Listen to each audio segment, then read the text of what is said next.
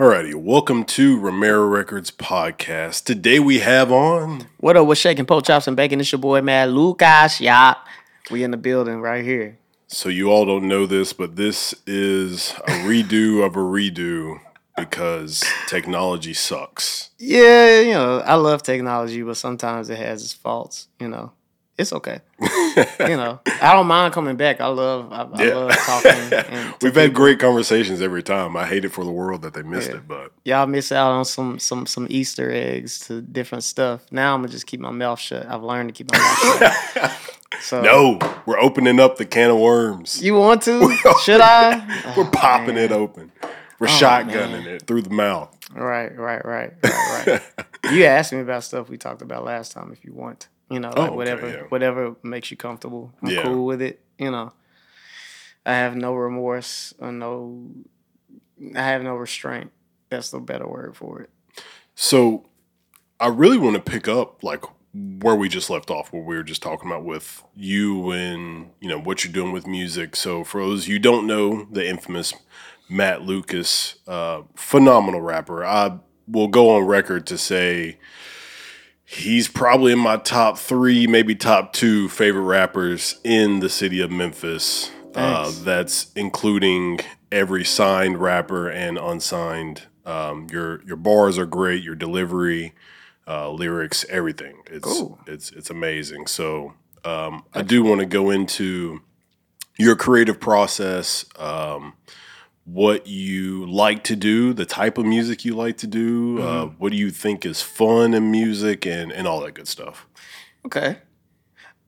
As far as my creative process goes, what I like to do is I like to listen to psych lectures by college professors. There's guys that do psych lectures at Stanford University. And they just get into like the human mind, and what I usually like to look up is different things that like affect us today, current events, whatever, how they affect us today. I won't get into the exact thing because I'm not going to give anybody my chicken secrets. But I like to get into like what makes us all tick collectively, and I figure out what those things are because like those are essentially like issues that we haven't collectively decided to figure out all together. And what I like to do is just like pinpoint those triggers that make us say certain things or do certain things or react in certain ways, or why we react in certain ways, why we have those triggers, why we do what we do. I mean, like having social media makes us do different things and like react different ways. So like, I pinpoint those things and I ask questions while I'm listening to those lectures, and those questions turn into music. And I just write from there. Or I'll take from my life experience, like certain events in my life or a conversation I've had with certain friends or something. And I just start to write. I'll make it rhyme and make the style cool to make people want to, get into it. So like, it's pretty, that's pretty straightforward. But as far as like, man, like I also like to have fun. I don't like it to be so preachy, because preachiness could turn people off. I was gonna say something else, but I'm gonna relax. I'll say that's what happened with J. Cole. I feel like he became kind of preachy. I really think it started with the what is it? It was something to do with kids. We're on the cover of his album. KOD. Yeah. I think it really started with that album. It fucked with people because they weren't ready to accept it. Like, bro, like too many kids are like using drugs and like too fucking trolly, essentially. They do things for clout. They do things so they're like, hey, look at me, I'm doing drugs. Hey, look at me, I'm beating up this motherfucker on Instagram. Hey, look at me, or like, whatever. Like they always do. They always choose the negative shit to focus on as far as like what they're into and what they like to do, all that kind of stuff. And it's just really weird, man. Like it's a weird time. Like when I grew up, like when I was growing up, the way things kind of went, the way things kind of went was that like, man, like you get in a fight with a motherfucker, like you got to shake hands after, like y'all dap up, whatever it is, there's like a mutual respect amongst both of you guys. And people don't understand that. Like, they don't understand it anymore. It's like people don't even fight anymore. They're ready to shoot a motherfucker. And that's weird to me. I You think so. know, I grew up in Hickory Hill, and I watched my whole neighborhood change from like being something that was very much like Cordova, where we had restaurants and we had grocery stores and we had a whole mall and all that kind of stuff. And I watched, you know, there's a there are government documents based here and within the state that they enforced that made people from different areas moved in. They tore down the projects and essentially was like, all right, these people from the projects don't have anywhere to live now, so we got to throw them wherever we can. So Hickory Hill was like one of those target places or whatever. And then simultaneously while that was happening, Hurricane Katrina happened. And I know this because a lot of my cousins and family, you know, came down around that same time. And the crime wave from the mix of New Orleans and like Memphis from them tearing down the projects, like it meshed together, you know, and that's why the East Side be turned up because the East Side you have this element also. East Side was ready to prove themselves. When you go to a club and they like North, everybody from North say North, and everybody from the South say South. But like, you know, from the East Side, nobody was yelling out the East Side or giving them no recognition. People felt like they were ready to prove themselves. So you had that, plus the Memphis shit, plus the New Orleans shit. And then you have a recipe for disaster. Look what happened. You know? Yeah, it's a big issue with different cultures and people from different backgrounds and just trying to see like how they can mesh and how people can stand out. And I think it's pretty interesting way Memphis is set up. I mean, the whole north, south, east, west, like it's We don't acknowledge West Memphis. yeah, It's a wonderland. It's, Yeah, it's, we don't. it's like you're in Arkansas once you say West Memphis. I mean, there really is a West Memphis in, And you in know Arkansas. what's crazy? Like, it's probably the motherfuckers in West Memphis like, they don't recognize us. Well, we have to turn up. Just like the East Side here. You know what I'm saying? Like, it happens like that. You know? History repeats itself. Yeah, history repeats itself. So, like, I don't know. We might have West Memphis motherfuckers, like, turned up. We'll see. Most people who are involved with the rap scene understand the North and South thing. Sorry. Is it you can cut Yeah, this out you're if good. it is. Okay, You're good. thanks. What was let's see, what was Dolph from?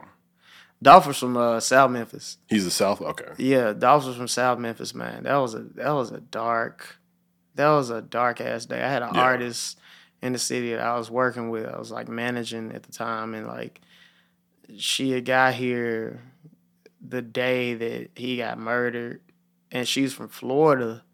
And I was trying to. She was like, "Why everybody so like, you know, why does it matter this much? It's not important. Rappers die all the time. Like, you don't understand what this person meant to us, what he represented to us, what he gave for us. Like, it's just and like when you think about somebody like Dolph, he didn't have no sexual scandals or no crazy stuff going on. He had like little rap beef, but that wasn't shit. We didn't know who his wife was, who his children were, what they looked like hardly, because he kept his private life separate from his celebrity.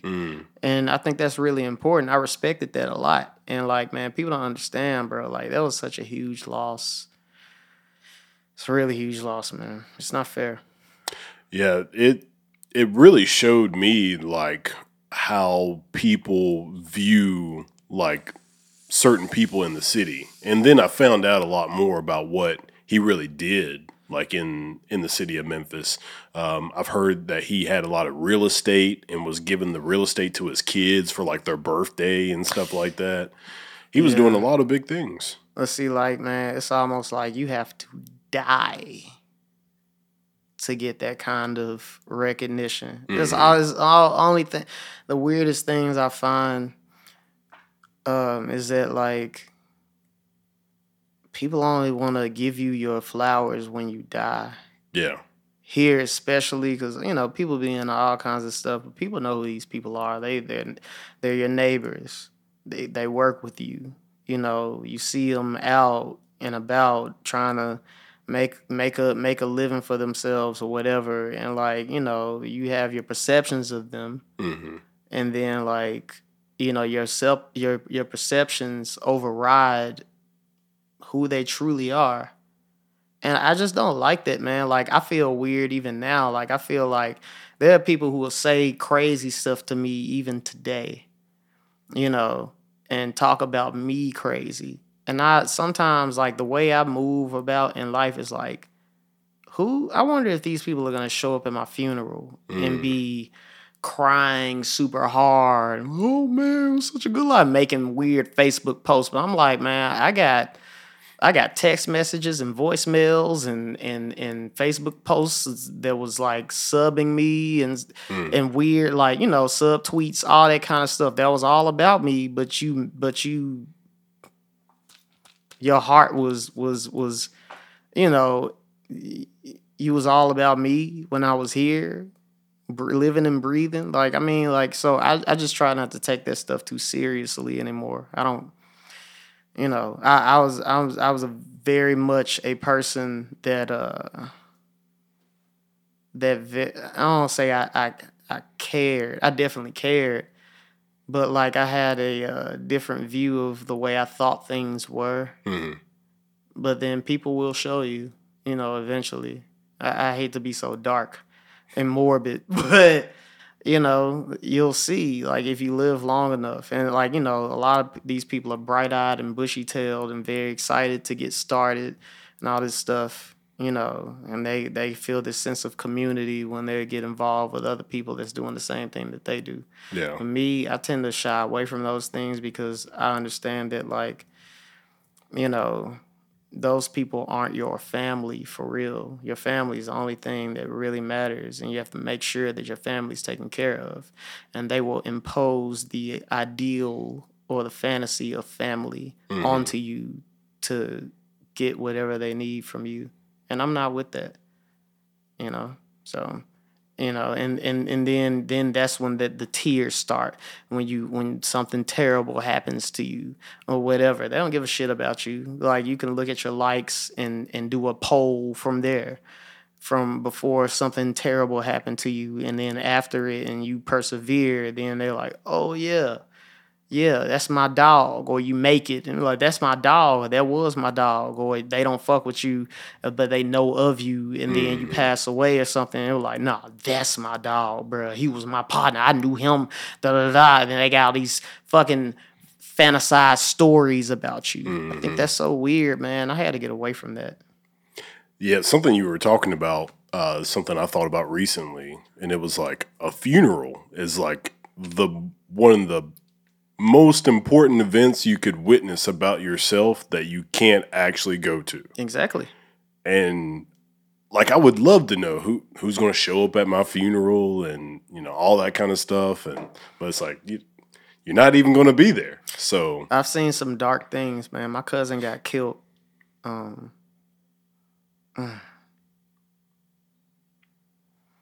Sorry, man. My cousin got killed years ago. He was trying to make a way for himself. He was trying to build his own barbershop. And found out his cousin killed him on the other side of the family. Oh, dang. He was at the funeral and everything. We saw him. And, like, that funeral really took me for a ride because, like, my cousin was a hustler in South Memphis. He was from another part of, the city.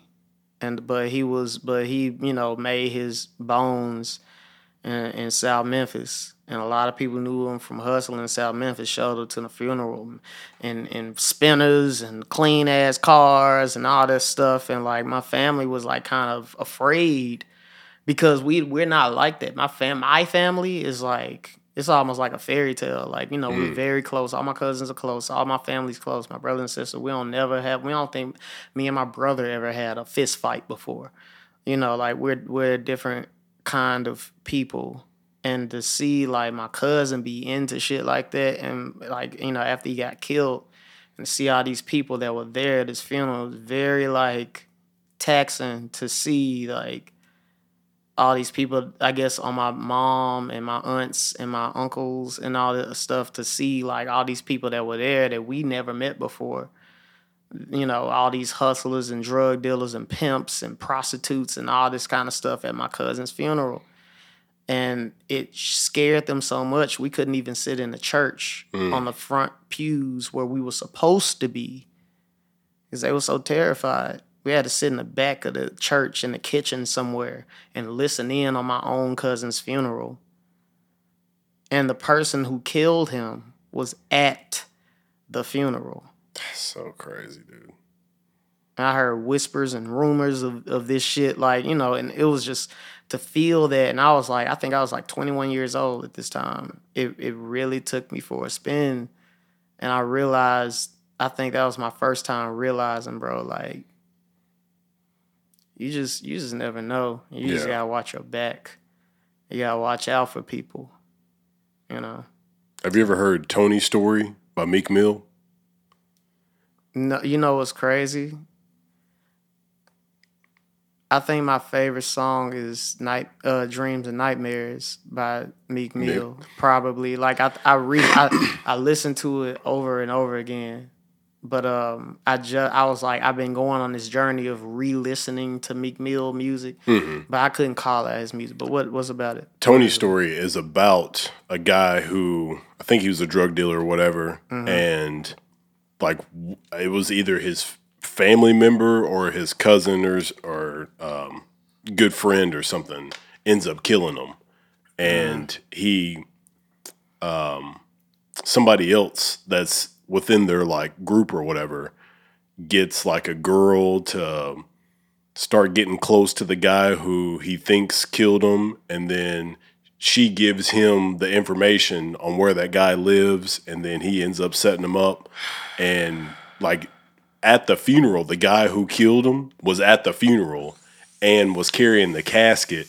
And Meek Mill's describing the story. He says he's carrying the casket. Even looked like, he said when he started burying him, it looked like he was trying to bury him faster. And I was like, whoo, bro, Meek. I'm telling you, bro, these stories exist. And, you know, like, it's weird because, like, we have these kinds of stories. I'm finna get into this. Fuck it. We have these kinds of stories, and people want to talk so much about mental health. And then they also want to bash a lot of black men for, like, not seeking help or whatever. But, like, these stories are way more traumatic than we like to express. Like, I have real trauma behind seeing things like that. Looking at the look, you know, like, it's not the stories that make you traumatic. It's not the experiences of, like, going to my cousin's funeral and us having to be in the kitchen that traumatizes you. It's the look in your mother's eyes that she can't see her nephew one last time that traumatizes you. It's those cries, the screams that you hear from getting that news. This is the person that you thought would be here forever is not here anymore and never coming back. Yeah. Like, it's, you know, and like we all definitely should seek help for that. But these things are, you know, these are people that, you know, are walking about that you saying ain't shit on the internet, that you saying don't mean anything to you or you don't need them at the same time. And they walking around with this chip on their shoulder. What are we supposed to do with that? How are we supposed to carry on with this sentiment that nobody wants us? And if we fucking die, then we have people, we can't even have our family around us when we're gone, in the sense that we'd like to have them. I'd like to know that when I'm gone, my family would be in the same room with me and would be so terrified to be in the room with me because of the company that I kept or the people that hailed me as this great grand person or whatever. Y'all motherfuckers got to get out the way for my family, the people that know me best. So, I don't know, man. I think about these things before I go to sleep. Sorry. They were very dark thoughts, but this is a dark time for me, and it's not dark in the sense that it's that I'm not that I can't handle it. It's just, I guess, whenever I'm in my writing phase, it gets very dark because I have to search the darkest corners of my mind to like kind of express my points and go to places I don't like to go. And I experience or re-experience feelings that I haven't experienced in years. I have to search for that shit. I have to search for that stuff and go. I have to go deep. So Always, I'm always curious with artists and how difficult it is for them to have to. So when you're putting a song together, number one, you're thinking about a story, and then you have to break down that story, and then you have to explain that story to people who have no idea what you're talking about. And I feel like that is like one of the hardest jobs because like it's like being a teacher. Like you're teaching the people who are listening to you. Like your audience is being taught by you. So to be able to do that, I've always thought is super impressive. Like the artists who are storytellers, people like Meek Mill, like Nas, Jay-Z, like these artists have usually developed a sense of storytelling. I think it's really interesting. it's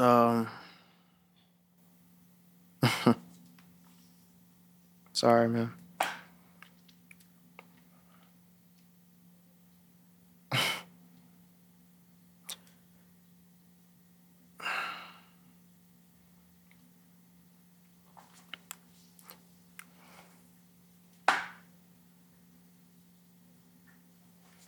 These stories are difficult to tell.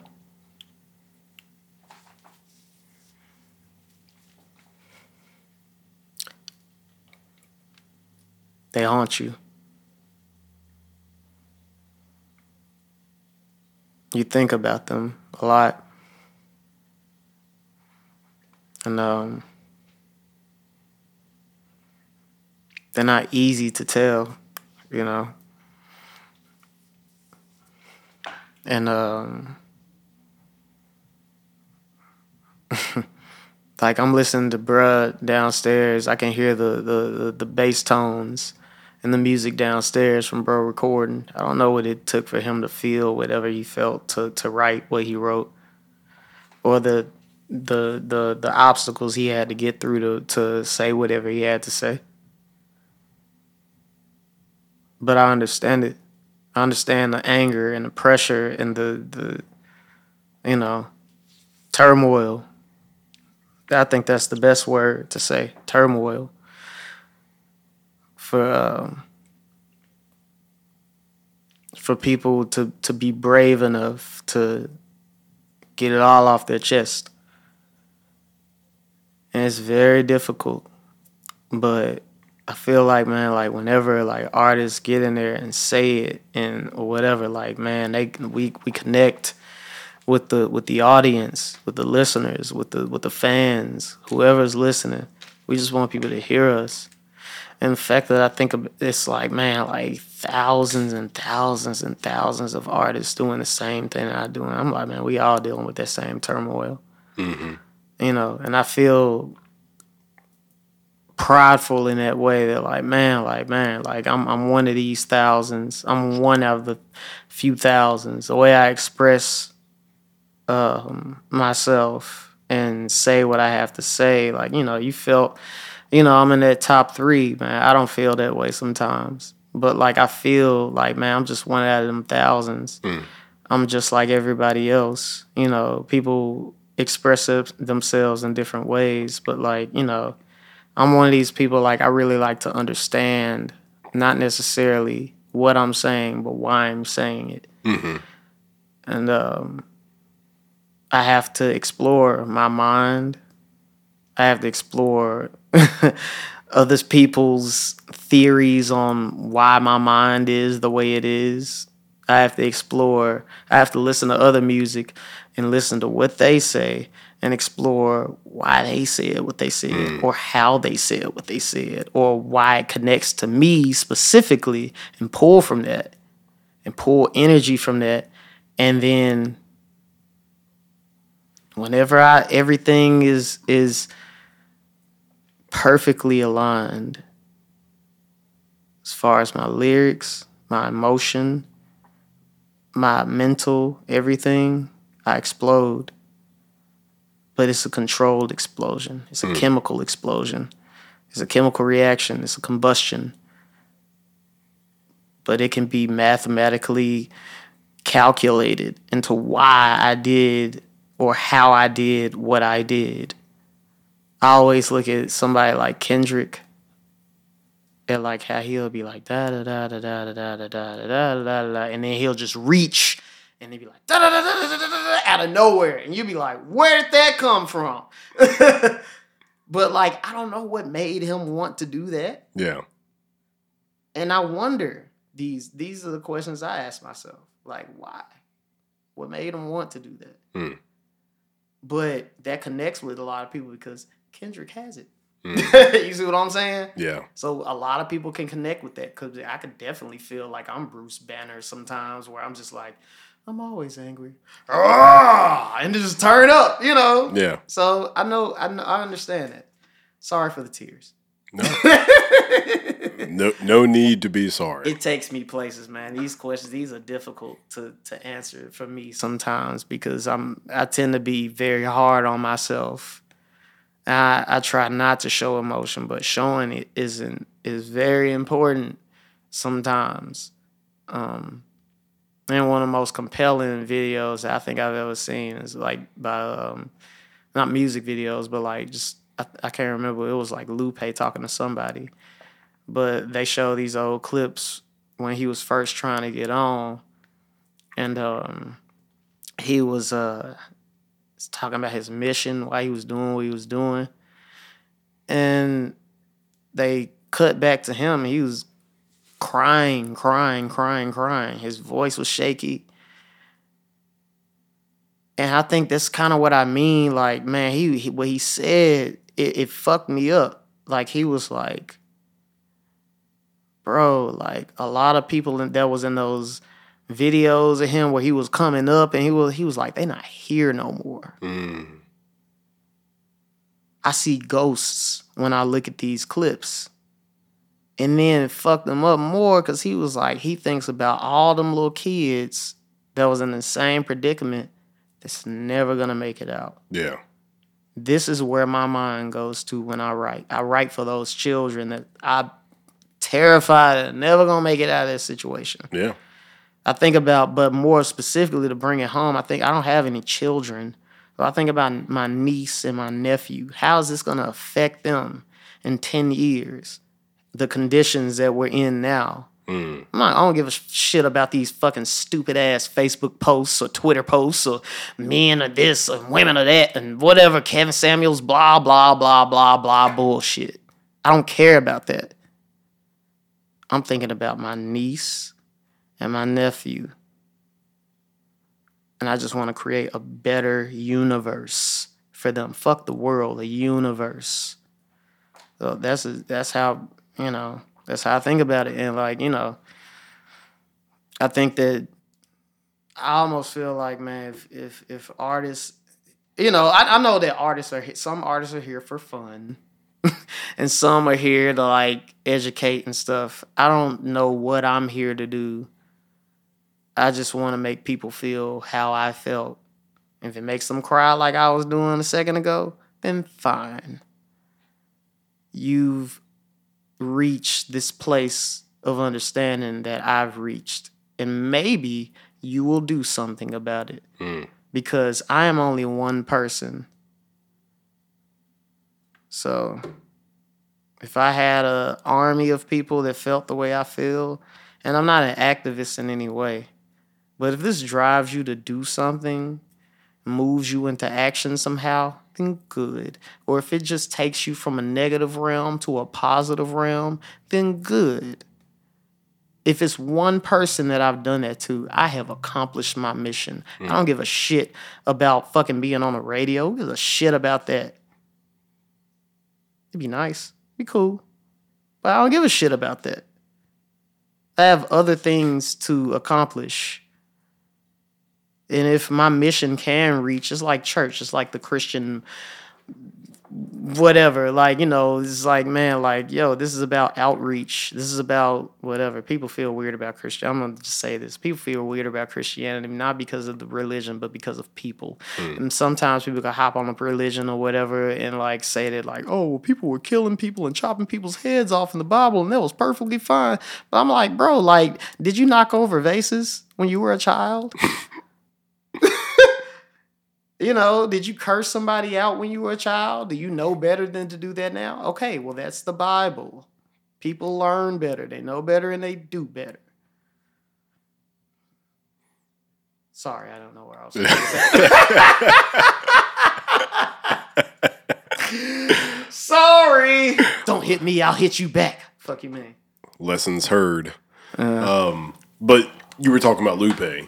And I love, like, still one of my favorite songs. Altogether, not even just from Lupe, but just one of my favorite songs is Hip Hop Saved My Life. Because that's a beautiful song. If you never heard Hip Hop Saved My Life by Lupe, please go look it up. It was around that Kick Push era when Lupe was coming up. But Man. basically the song, he's talking about being a independent rapper trying to make it, and he talks about having a woman in his life and they've got a kid. And I think he talks about, like, having to borrow her Honda just so he could drive back and forth to the studio or drive to Dallas so he could get some studio time and get on the radio and all that kind of stuff. And he's just talking about the struggles of trying to make it, like doing all these expensive things. When I say expensive, I mean when you only got $20 in your pocket and you're just trying to go out of town to do a show that you probably had to pay just to do the show. Yeah. And he's just talking about doing these things, and then finally one day, like, he hears his music on the radio, and that's just like his shiny moment was just that small thing. Like, you could literally pay a radio station and get your music on there, but he's just talking about how he had to do all those things just to get to that one moment. And then he says, like, you know, he wants to do all these things for his baby mama and family members once he makes it.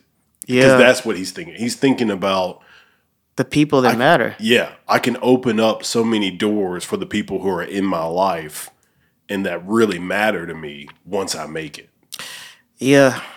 And I think for me, like, what I've been doing lately is I've been chipping away at people that might sound mean, but, like, you know, people that don't matter, that don't care as much about me, so that I can assess who really matters, you know, so that I can do for them. And people don't understand that. Like, man, like, we do what we do to take care of our families, take care of our circle, make sure they can live and eat good in life. That's a really, like, compelling kind of feeling to feel, like, especially, like, man, like, after you made it, like, your song being on the radio, like, I remember my shit came on, bro. You could not control me. I was so happy. Man, I was so happy, like, you know, like, it was almost as if everything I worked for was leading up to that point. And I was so happy, and there were people that didn't care and people didn't think, oh, whatever. But, like, I was like, man, like, I don't care. Like, y'all understand what this means to me. Like, it means I made a major milestone in my long journey of whatever mission that I'm going to complete in this life as far as this journey is concerned. So, you know, people don't understand, bro. Like, this isn't a selfish kind of thing. Like, people feel that way because you're in the limelight, you're in the spotlight, or that, like, you know, like, I always tell people I do talk to, I'm just like, people think because I rap that I have a bunch of bitches and weed and liquor around. It's a party 24/7, but it's not like me. It's not like that. It's like, I'm just a person just like everybody else. They think it's like that, but I spend a lot of time by myself reading books, chilling, watching YouTube videos or watching movies. I love to watch movies or listening to albums straight through and stuff. I'm a really private person. Like, I try not to show my ass every chance I get, and try not to show my face. What I'm learning to do is not to show my face as much, because like when you show your face too much, your value almost goes down as an artist. It's like, why would I pay $20 to $30 to see you perform when I see you at the fucking grocery store? when I see you at these shows and these events all the time, what do I have to see you for? So like I just kind of stay away, and it makes sense. I actually heard somebody else say that. I can't remember what his artist name was, but it made perfect sense to me, and it resonated with me. I actually saw this video today, but it resonated with me, and I was like, this is exactly what I'm trying to do. Or trying to get people to understand, like, y'all not gonna see me unless it's on some shit like this. or like, man, like I'm performing or something. You can't get to me that easily. The only people that can get to me are the people that I really have real communication with, and they want to see me do well, and they want to see me elevate, and that sometimes they work overtime to see that come into fruition. So, yeah. All right, we're going to take a short break and then we will come back. All right, we are back. Something you had brought up earlier I wanted to talk about was you were talking about just the people who might not have a chance to make it, and you just hoping you inspire these kinds of people and everything. And there is an artist who was in the Memphis area, and I say was because he passed away, I want to say a year or two ago. His name is YNC Capo, and I found out about him because I tell people that I work with at Owens Corning, I tell them I rap, and then they were like, hey, do you know YNC Capo? And I was like, no. And they're like, that's somebody's son who works here. And I was like, shit. Oh, snap. So I went and talked to him, and they're like, yeah, my son, he raps, blah, blah, blah. And they're like, yeah, he's pretty good. And kid's got millions of views on YouTube. And so I'm like, yeah, just tell him, hit me up, and we'll talk.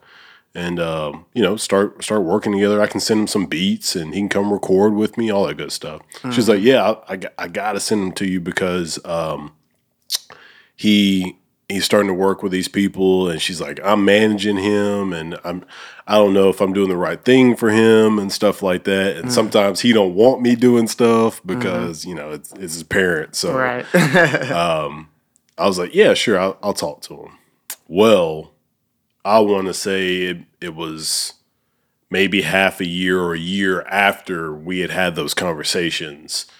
I think his car got stolen, and the same night, somebody had killed him. They had killed him, stole his car, all that kind of stuff. And I mean, he had been getting flown out to Miami and all these kind of places by labels because they were trying to sign him and stuff like that. I think they did sign him to something, but I was just like, dear Lord,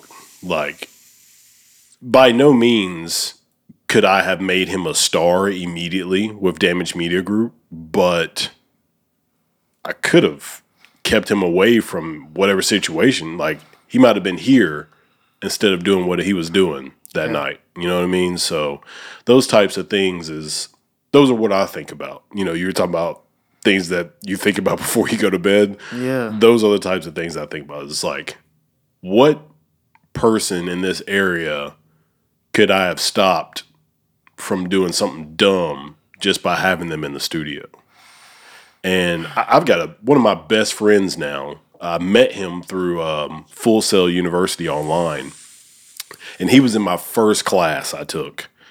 And I mean, he used to be a dope boy, selling drugs and stuff like that. And he's got a girl and a kid, and he was telling me, he was like, man, before I met you, like I was done with music just because like it wasn't really popping. Like, you know, I wasn't getting to where I wanted to be. Like he was doing good, but he wasn't getting to where he wanted to be, and just life in general.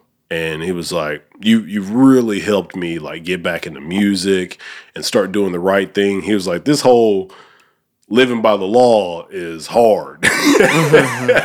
It's like, it's rough, but Yeah. I don't have to look over my shoulder anymore. You know, I ain't worried about cops anymore. I'm all legal. Like, I ain't doing nothing wrong. He was like, it's tough, but it feels good. It feels better than what I was doing. Yeah. And he's like, you really helped me with that. And just like also helping me with my music career. Like, you helped me with that too. Like, you revived that, because he was like, I was done with music. I'm like, man, if I died right now, I'm good. Yeah. Because you said that. Like, just to say that I helped you restart something you really wanted to do, because you were going to stop yourself. I helped revive your career, and knowing that you are cool with living life the right way by not, you know, doing illegal stuff all the time and having to look over your shoulder. And I mean, you got a girl and a kid, like you don't want that kind of stuff around them and everything. And I was like, man, that's what I live for, is to be able to help people do that kind of stuff. Yeah, man. You know, like people's pleasures be having their priorities all fucked up a lot of the time. You know, people's sexual pleasures, people's criminal pleasures. Like, you know, if you don't think that, you know what I'm saying, like doing crime gives people pleasure, like it definitely does. That shit can be fun to people, Yeah. you know, and it takes. I can't get personal on that.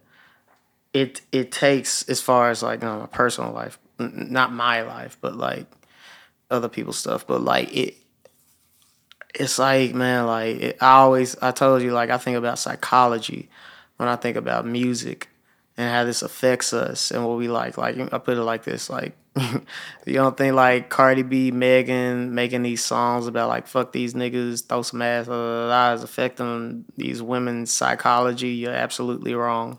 They're the role models. You know, if you don't think that niggas talking about constantly killing motherfuckers and like all this other stuff, like I always think about like why do they always push these artists, rap artists out of Memphis who are constantly talking about murdering and robbing motherfuckers all the time? We've never had an artist out of Memphis who talked about something other than that shit. And if they did, at thousands of dollars. They got all these opportunities waiting for them. But see, that's kind of what I talked about, bro. Like, you know, like I'm about to start a book called Atomic Habits right now by a man named James Clear. You know, I did my research on the book and I was like, this might be something good to read. And essentially what it talks about is like taking all your habits that you usually do and like reforming them into like better habits or whatever, better ways to like, you know, benefit you, benefit like your workflow or your business or your relationships or whatever it is. So like, you know, like I always think about that, and that's essentially like how I want to reach people, in the sense that like, man, they don't have to go about doing things the way they're doing it. There's always another way. If somebody tells you there ain't no other option but to do this shit, then you're absolutely wrong. So like, you know, I try to press that into people. And I press on to people to do their research about whatever industry, whether it's you want to make some clothes or jewelry or make music or get into technology or whatever. Do your research, man. There's books out there. Do it yourself. You're not stupid. Stop being stupid and do it yourself. Figure it out. It's so many, man. We got the internet, we got libraries, we got books, we got all that shit. We got Amazon. Bro, you could order books online. Them hoes will show up at your front door. Like, bro, like, fuck, do the research. We got YouTube. We never had YouTube. Our parents didn't have that shit. They had to figure all that shit out for themselves. Y'all not idiots. So don't be idiots. Figure it out. There's always another way. We got too many options now, bro. You know. And people choose to do that shit because it's fun. Or it makes them look a certain way for clout. They do shit for clout. Get their boobs done and titties done and ass done for clout. Pop out some guns, show some money for clout. All that stupid ass shit. So a nigga could rob you? For what? What was it worth? I don't know, man. Like, I'm a cut from a different cloth. I wasn't raised to be like that. I wasn't raised to be no showy ass nigga. I know I got my little chains and rings and all that other shit. That's a genetic thing, man. I don't know how to speak on that. Kings did too. My granddad used to wear chains and rings and watches and hats and all that kind of shit too. You know what I'm saying? That's just the cloth I'm cut from, but I ain't gonna be super showy with that shit. I ain't gonna buy, like, if I ever get a music deal, I ain't finna buy a bunch of diamonds and cars and big ass houses and all that shit. I'm gonna live humbly in the middle of nowhere where nobody can find me. That should be like the witness protection program. Fuck you, man. I ain't got time for y'all niggas. You know, I got a menial car, so nobody would like think to. I mean, I got carjacked at one point, but like, you know, I have a menial type car, so nobody would even think to get my ass off of that shit. Like, for what? You know what I'm saying? Who am I trying to impress? I ain't gonna get no shit like that till I get old and I got guns like Scarface. What do you mean? So, you know, I believe in guns, but like, I just don't believe in motherfuckers showing them hoes off for clout. So for some likes, nigga, on all levels. I don't know, bro. I just ain't with that shit. Yeah, I think that's definitely a generational thing. Well, I mean, there's obviously some people who are older who do that types of thing, but I think they do it more as like because they've been living it, and younger people will do it even if they haven't been living it. They'll do it because they're like, oh, well, this looks entertaining. I'll do it. But see, like, I mean, like, man, like, people got to defy what their environment is like, especially if it doesn't live up to the standards of what they expect them to be or want them to be. Mm-hmm. You know what I'm saying? Just because I seen, like I told you, I seen they get shot in the face. Am I out here strapped up, ready to shoot a motherfucker in the face? No. Like, I mean, I was like, I'm trying to get away from that shit. Mm-hmm. You know, like, I don't want no parts of that. You know? And it ain't because I'm scary. It ain't because none of that shit. It's just like, bro, it's just a simple decision. It's like, I just choose not to deal with that. And like you said, bro was talking about, man, I ain't got to look over my shoulder. I ain't got to worry about people fucking me over. I ain't got to worry about none of that shit. It's a different choice. You can choose to look over your shoulder or not. Live or die. That's the choice. You know, I choose to live. And if you ain't fucking with that, you must be celibate. It's a sense of freedom, man. Like, yeah. The freedom to live your life and just be so, you know, freely thinking, freely moving, freely acting. Like, mm-hmm. That's all I've ever known. You know, I've always lived a straight and narrow life. So mm-hmm. when I see people doing dumb stuff, I'm like, yo, what are you doing right now? You know, the thing is, people, it's like, I don't blame them for the, psychologically speaking, and this is the way I explain everything. It's like, I ain't gonna front, bro. When it comes to black men, we don't get a chance to speak on these kinds of things. We only talk about these kinds of things in the barbershop. Mm. But, like, people don't understand, like I was talking about earlier, the trauma that we have to deal with. We have to, having everyone say that they don't care about you or you're not needed every day affects you.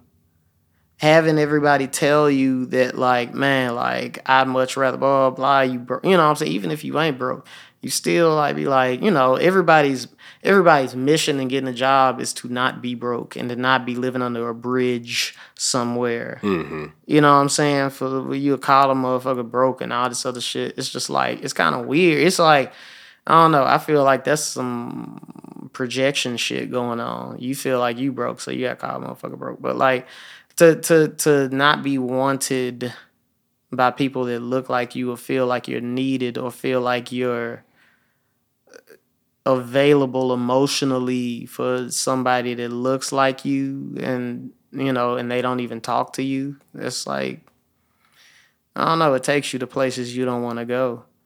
And like, and these experiences that we have, like I said, you have to be a person and you have to deal with your experiences and where they've led you to and all that stuff. Like, I don't blame motherfuckers for wanting to flash guns sometimes. I don't understand it because that's not my experience. Yeah. Because I chose a different route.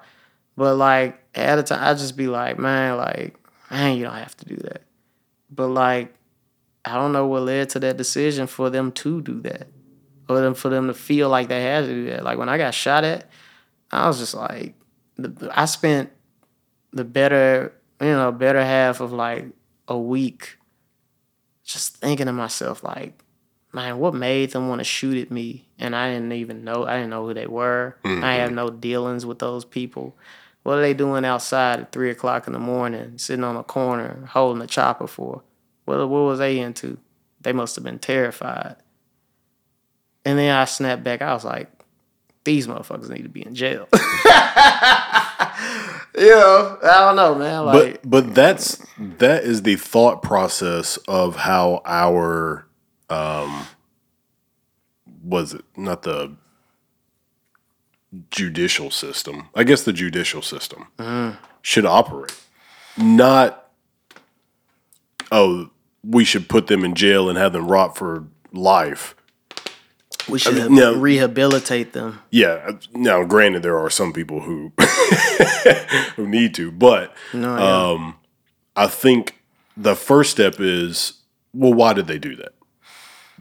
That should be our system's first thought. Is they take all black people. They're just like, they're just another statistic where they just went and robbed these people, and so let's just give them the time we give everybody else. It's like, well, hold on, where are they from? Why are they in that situation? But what did you say? It's the justice what?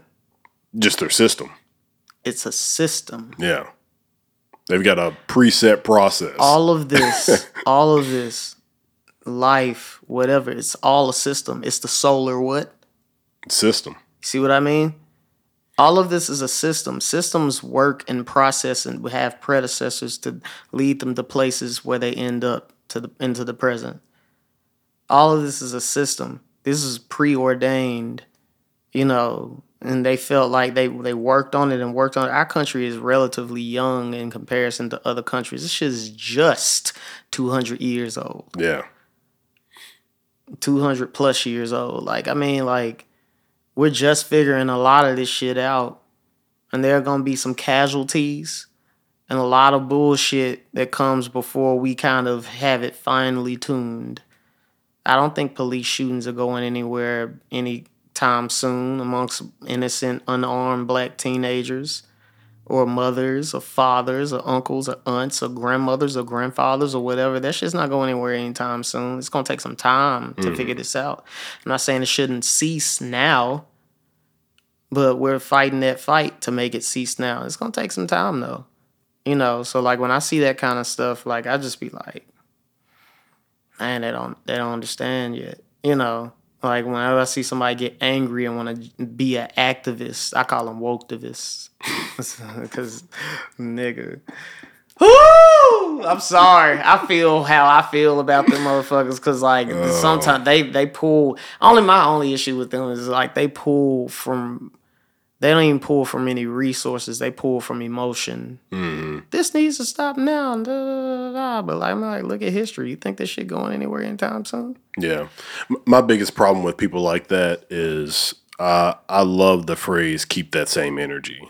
when it comes to those kind of people. Because it's like, you have to apply what you apply to one thing, it has to apply to everything else. so we had everybody, doing all those things for Black Lives Matter, but like, where you at now compared to when Floyd died? Like, should somebody die for these things to happen? That's my point. Is how come we're not active in any other areas? Like, I mean, like, look, I support the notion of Black Lives Matter. But, man, these Black Lives Matter leaders or whatever you want to call them, man, they bought Bentleys and the mansions and all that bullshit with the money that we use to fucking help the families of the victims and stuff like that. And it's just not used properly. Yeah. Like, instead of putting money into that, we need to put money into the politics of it all. Change the system. And the only thing this system understands is money. That's the only way to affect shit. If we stop buying Coca-Cola today, we'll fuck some shit up. Yeah. If we stop buying, Apple products today, we will fuck some shit up. But see, these are our addictions. Mm-hmm. They make these things, the marketing team makes these things so fucking, they make us so addicted to it, like we don't want to give it up. The machine is going. It's going and go. It's a well-oiled machine. We got to be just as oiled and ready to go. And, like, people don't understand that. Like, they're not willing to sacrifice real shit that may affect our lives or whatever. People stop getting on the buses to boycott the buses. Can't hop on the bus and wear an outfit that says, I don't fuck with this shit. You got to hop off the bus and affect their system. Yeah. Affect the way that they make money. So, There was a picture going around. I think it was like this girl who was like in a Starbucks with like, she was like on her Apple laptop and had her AirPods in. And I think she was just, they had her like tweeting or something. And she was just talking about how she hates capitalism and stuff. It's like, yo. You know what I mean? It's the okie doke. That's what I call it. I call that shit the okie doke, bro. And I ain't falling for that shit.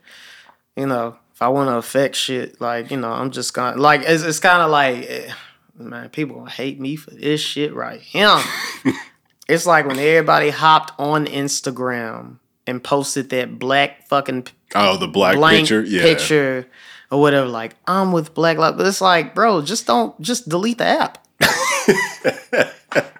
I'm guilty of it too, but see, there were things I didn't understand at that time. It took me a while to get it, but like I said, all that shit comes from research. I read, a couple of books from the 70s that kind of got me into that or whatever. I listened to debates with Malcolm X and Martin Luther King. Martin Luther King was a gangster toward the end of his life. Don't let him fool you. People like to call him Uncle Tom and all that other bullshit. But he was just like, we ain't gonna buy Coca-Cola. Like, he was doing shit like that. And then that's why they shot him. Malcolm was talking about separating himself, and they shot his ass. You know what I'm saying? Like, always, there's a fear that, I always feel like there's a fear that, like, man, if somebody stands up and really say some shit that might hurt the system reacts in retaliation. I mean, you heard all those stories about all those people who've, like, invented stuff and then died. Yeah, like, of course. So Tesla was one of them. Yeah. Back in like I want to say it was like the 1800s. Please, somebody look this up and correct me. Mm-hmm. But Tesla had made like this crazy, it was a borderline like ray gun from Rayman that could like kill a ton of people. And like the military wanted it from him, and some weird stuff went on. And then he also wanted to make like free Wi-Fi back in like, it was literally the 80s, late 1800s. Yeah. It's 1800s, yeah. Or early 1900s. Yeah. Like crazy stuff. Like free Wi-Fi for everybody. Free internet. Essentially. Free internet for everybody. And the dude ends up dead. Yeah. There's a guy who invented a car that runs on water. Mm-hmm. Dead. Mm-hmm. Dead. Killed him. And it doesn't make any sense. Like, I mean, like, it's almost like, bro, we had the cure for cancer. Oh yeah, it only took pennies to make, but since they couldn't profit off of it, make a huge profit, they never like endorsed it or put money behind it. And like those kinds of things really make me sad and make me mad. And I'd just be like, bro, my uncle will still be here and he have a lot to give to me, like just about life shit and how to live and all this other kind of stuff. He was a doctor. You know, ironically, he was an oncologist, he was a cancer doctor. So like, you know, I would be able to gain a lot of information from him. He was well connected.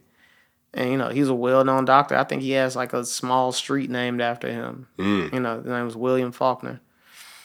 And, like, it just...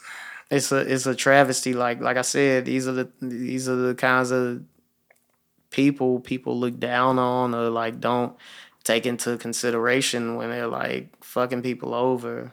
And they're so worried about making sure the system is put in place. Like, they're not thinking about people. Your power is in people. If anybody proved that shit, Dave Chappelle proves that shit. Yeah. He was like, don't watch my Netflix special. And we didn't, and then boom.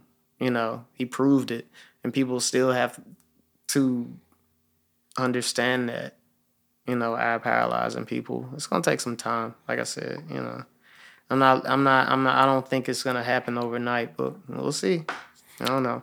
Yeah, there's a documentary actually about that guy who had borderline cured cancer, and it's impossible to find. Like, somebody told me about it, and I've been looking for it. I can't find it. How crazy is that, first of all? Like, if you wanted to see any video of Megan Thee Stallion or Cardi B, you can find it. But I can't find a whole documentary about a dude who cured cancer, and nobody's talking about it, like, because they offed him too, probably. What's weird is, like, I think about somebody like Nipsey Hussle, like, in the way that you described it. Like, I was seeing all these other artists push through into my feed, artists that other people liked or whatever. You know, the algorithm works the way it does, but Nipsey didn't have the same subject matter as most artists, you know. And, like, because of that reason, I didn't hear about Nipsey until he was murdered. Yeah. Same. And I was like, it made me upset and sad that I didn't hear about him until that time because of the way that things are.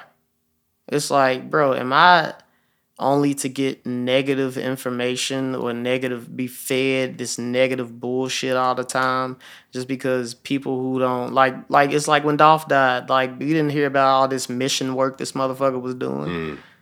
Outside of his music and the lyrics and all that other kind of stuff, like I said, they don't care about that kind of shit until you die. Yeah, Like I said, that's just the way things are, you know. And you could be upset with the way things are and cry about it, or you could do something about it. What are you gonna do? What are we going to do? Yeah, you know. So, like, that's why I rap the way I do. That's why I talk about the shit I talk about. That's why I am the way I am. And a lot of times, like, you know, I question a lot of these musicians' motives. Not so much like, you know, like I said, there's some artists that are for fun, there's some artists that are for real. You know, so, like, I understand, like, your market is for fun, and that's okay. You know, but, like, man, we could help so many people, like, with the reach that you have, but, like, it's not their mission to help people. They're for fun, and I get it. Ass shaking and gun toting is king right now, you know, and that's okay. Being a tough motherfucker, that's king right now. People respect those people because they don't take no shit. I can get it. You know, I understand. You know, they ain't to be trifled with. They some real motherfuckers. Like, you know, like, not only say real, but, like, they just some motherfuckers who are all about their survival, you know, who want to be able to wake up every day, do what they feel like or whatever. That's why that's most people's drive to do that. But, you know what I'm saying, you can't knock people who ain't talking about that shit and ain't trying to go that route. Like, that's why Tyler had such a hard time trying to break through into this industry because, like, he wasn't on that shit when he was first coming in, you know. And Nipsey wasn't on that shit. Like, you know, like, I've heard about other artists from other cities that were talking about the opposite of what Nipsey was talking about, man. Like, when you listen to him and what he stood for and where his mind was, like, they don't want us to know shit like that. All this shit is being controlled. Somebody's turning the knobs. They call it the algorithm now. Yeah. You know, that's just the name for it. Yeah. So I don't know. You choose. I never thought about that. Like, we talk about the algorithm of Instagram, and it's like, my post is being shadow banned and stuff like that. People are getting shadow banned in real life. In real life. That's not even social media. That's real life, where you're trying to get your agenda across, a pure, pure intentions type thing, but people don't want to hear it. This shit goes by many names. They call it the algorithm. I call it marketing. Or not necessarily marketing, like is whatever you produce, like, you know what I'm saying? It can always be marketed, but like as far as I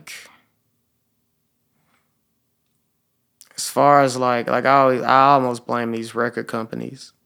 They have the most control. They're the ones divvying out money and all that kind of stuff to like these artists. And man, shit, like Nas said a long time ago in an interview, he was like, man, this white dude came up to me and was like, hey man, you want $10,000 to rap? He was like, fuck yeah, where do I sign? A lot of artists from the 90s got fucked over like that. TLC, all these motherfuckers, like they got knocked over. They got fucked over because they signed these contracts because somebody promised them some temporary ass money. Mm-hmm. And that they not owning their masters, their whatever. You know what I'm saying? The royalties, they're not coming in the way that they want them to. Shit, people getting on Glorilla ass. It was like, where's your lawyer? I'm like, I'm sure she had a lawyer. That little video was just for fun. Yeah. That was for show. That was just to show that, hey, I've seen people set up cameras and rent limos and all that shit just for the sake of presenting themselves as somebody that's like to be respected and looked at and all that other kind of stuff. So like, I've seen that happen before, but like people just have to realize, man, all this shit is fabricated. Yeah. A lot of this shit is fabricated for show, for fun, to make you look. Who's this motherfucker hopping out the limo? Who's this person jumping into a plane signed with Yo Gotti? Like, that shit is marketing. That shit don't happen in real life. Yeah. Like I handle my business in private. And you want to know about me, you gotta catch me on an off day, motherfucker. I'm an enigma in a sense. The funny thing is like it's really just the expensive things that catch people's attention. Because so let's say she was in they had a jet, private jet that she walked up on, and there was a Bentley hanging outside the jet and all this stuff. Like, a Bentley's just a car. It gets you from A to B. A Honda Civic does the same thing. A jet, a lot of people have been on an airplane before, does the same thing. Gets you from A to B. Are they nicer versions of the things I said earlier? Absolutely. Still do the same thing that the rest of us have done.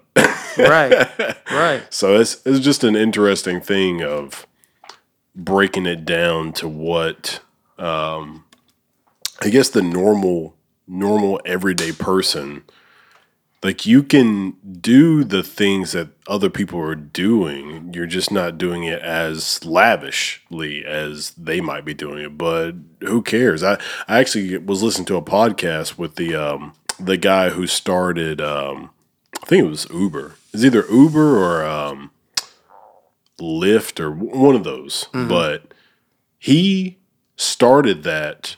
I think he was in college and worked at he started the business, but he wasn't sure how to do delivery. That's what it was. He wasn't sure how to do delivery for food and everything.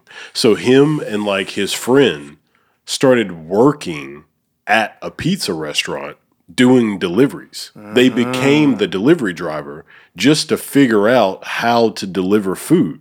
That's beautiful. Yeah. I was like, that's crazy. This is what I call working to learn and not to earn. Yeah. And look at where they are now. Yeah. This is why we're supposed to. If you like, the one thing I learned at the end of my college career is that like we're not in college to get jobs. We're in college to create jobs. This is why college, like if you want to call college a scam or whatever, you can make that money back with whatever career you create for other people. You have to create your system within business. Businesses have systems. There's always a system. From the script that you create to talk to clients to the way you set up the business from the hierarchy on down to whatever. You know what I'm saying? The way you make the customer feel when they walk away. It's all a system. You know, you have to create your ecosystem. I like to call them ecosystems because they're much more organic. But like, you know, the ecosystem or whatever that is. So like, you know, when I think about those things, man, like I have nothing but respect for those people. You know, that's why I'm in the industry. I have goals and missions that I'm trying to do, and I'm not just working in my jobs just to work there. I'm learning things. I'm taking things away from my work. Yeah, like how an organization works. Yeah, like if you're gonna jump into it, like people get on my ass about being at a 9 to 5 or whatever. Like I'd be like, bro, you know how much shit I learned when I was on the job. How people act. How people act, what to take from it, like how this works, how it's supposed to work, the hierarchy or whatever. People have to fulfill these positions. Yeah. You know, like. And how to scale things. Like if I didn't work at my job, I wouldn't know. Like there's a small scheme of thing. Like certain people have certain positions throughout the plant, but like in the grand scheme of things, there's like about 80 to 100 people that work at that plant. So not only do I understand how like the maintenance people work, the production people work, the quality people work, like they have their own sections, and I understand how their small areas work. Right. And then now I also understand how they all work as a whole in the grand scheme of things. But if I never, you know, worked in that environment, I wouldn't understand how that works. So now, you know, if I grow Damage Media Group to 100 people, I already know how to deal with that because I've worked in an organization like that. Now, I was also in the Air Force with thousands of people, but I don't get to see how that all gets put together the same way I get to do at my job. So if you want to branch off and do something that you like to do and create that same system or build a system around the system that you were currently involved in, you can do that. Absolutely. Because you have experience. You know, that's the point of it all. You know, I have dreams and goals and things I want to do or whatever, and I'm going to base it around the systems that I learned from, essentially. So, yeah, I respect that a lot, man. Like, that's some cold shit. You know, nobody was thinking about that shit. You know, how to apply a delivery system through an app in a sense like that. You know what I'm saying? Yeah. Like the market then, like, you know, like, oh, you can buy online or download the Pizza Hut app or whatever, but like nobody was like, okay, what if we did that shit for every fucking restaurant? You know, like that is some cold ass shit. Yeah. That's gangster. It is. You know, that's what I call gangster. That's some cold shit. You got to strike oil where it's never been struck before, ladies and gentlemen. You have to. Because if you don't, and then you don't franchise it and make it go to different areas, make it reachable and attainable for everybody else, you're going to be fucked. Everybody want to talk about being entrepreneurs. I'm reading this book. I just finished this book today talking about why small businesses fail and what to do about it. You know? Like, it's called The E-Myth. By Gerber, Michael E. Gerber, I believe it is. Yeah. You know, and he's just talking about like, bro, like the way you set up businesses, you have to create a system for it to work. You have to get people, not necessarily people that have 20 years experience in the positions that you want them to fill. Like if you want VP of marketing, don't go get a guy who's been doing VP of marketing for 20 years. Find somebody who's never done the work before and like train them up into, you know, the positions you want them to fulfill, you know, because those VPs they're going to be expensive. You won't be able to pay for it. You know, like find somebody that's like more in your league. And like, you know, Ray Kroc did the same thing. If you ever watched The Founder before, that's a bro, great you see what movie. I'm saying? You see how he did with those managers? You know, like the people he wanted as managers, they didn't give a shit because they were like, motherfucker, we about money. We don't give a shit about this. Blah, blah, blah. And then he was like, he found the people that was like, oh man, I just want to feed my kids, man. That's all I care about. I have a family to feed. And he hired those people to be McDonald's managers. And look where that shit took him. Yeah. You know? There's a lesson. I realized that today when I was finishing up the book, I was like, yo, there's a pattern of that going on. Like I saw that in the movie. I read this in this book. Like, yo, you have to recognize trends and act on those trends. So this is some free game, y'all. I'm figuring that shit out, but I'm definitely gonna apply it. It's not enough to just get game. You gotta apply that shit too. So yeah, that's what a lot of people fail to do is have that action after they get the knowledge. That's the difference between if you ever wonder why some people are just coaches or just trainers, is because they just can't do the action. And there's a phrase, when you can't do, you teach. Yeah. So that's. You know what's interesting? Like the kind of position that I found myself in is that like I could definitely do, but I took a break away from doing to teach. But then the people that I try to convince when I teach don't believe in me because they think that I'm teaching because I can't do. So I step the fuck away from teaching and I'm just going to do. You will see that I'm serious about this shit and I mean what I say and that this system works. But, you know, I'm not finna try to convince anybody else that this system works. I'm just going to create this ecosystem myself. So you're like the old grandmaster that nobody thinks can move well and then does some kung fu on. Seriously. I'm not super huge on anime like most people are. Like I like watching certain anime shows, but the ones I like are usually like I like them for a reason. I like them because when it comes to the diaspora of black people, they don't have them cooning out. They don't have them like whatever. They don't have like the big pickaninny lips with the pink lips with the bug eyes and have them acting all out of character. They're just like regular people. And they can be dark skinned or whatever. So like there's one I really like called Samurai Champloo. And at the very, very end there's a man named Kagatori Karia. And like he's like a florist or something like that. He pays attention to like these sunflowers a lot. He tends to them or whatever. And like, you know, they called on this man to go hunt down the samurais, the main characters of the show, to kill them because they were causing so many problems. And like he was tending to the flowers and he was talking about flowers the whole time. They were talking about like killing these guys. And it was like, is this the guy that y'all want? And he was like, yo, this motherfucker is the most deadliest man that you've ever seen in your life. Do not fuck with him, type shit. And like, that's me. I'm the guy tending the flowers, like talking about flowers, but the flowers are just a metaphor for how deadly I really am and can be.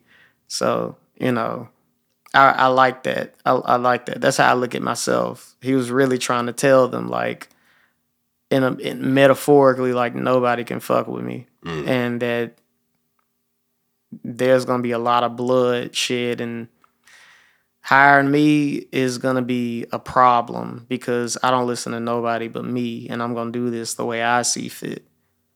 And man, it was the cold. His whole speech, it was just so cold. Like, I really like that shit. I wish more people saw themselves like that, but it's not for everybody to see themselves like that. But I'm definitely Kagatori Karia. That's how I see myself, the Sunflower Samurai. That's a good place to end this, man. Go ahead and tell everybody how they can reach you, how they can find your stuff, and all that good stuff. For sure. Yeah, man. Like, you can reach me at Instagram and Twitter at iam_mattlucas.com. TikTok the same way. Or you can go to my website, www.iammattlucas.com, to get any exclusive music videos, content, blogs, whatever. I spill my guts on that website too. So like, you guys, if anything brand new's coming from me, definitely go there. Be a patron, buy some merch. because it's fun. When I drop another music video, it's coming out soon. I'm working on a project right now. It's going to be really, really live. I don't want to get into what it is, but it's definitely coming. So I want to be a part of that, by the way. I want to help you out. I'm with it. Whatever I can do. Let's do it. Shit. Thank you, man. I'm with it. Awesome. Yeah. All right. Well, thanks for everybody for tuning in, and we'll see you next time. Thank you. See you guys.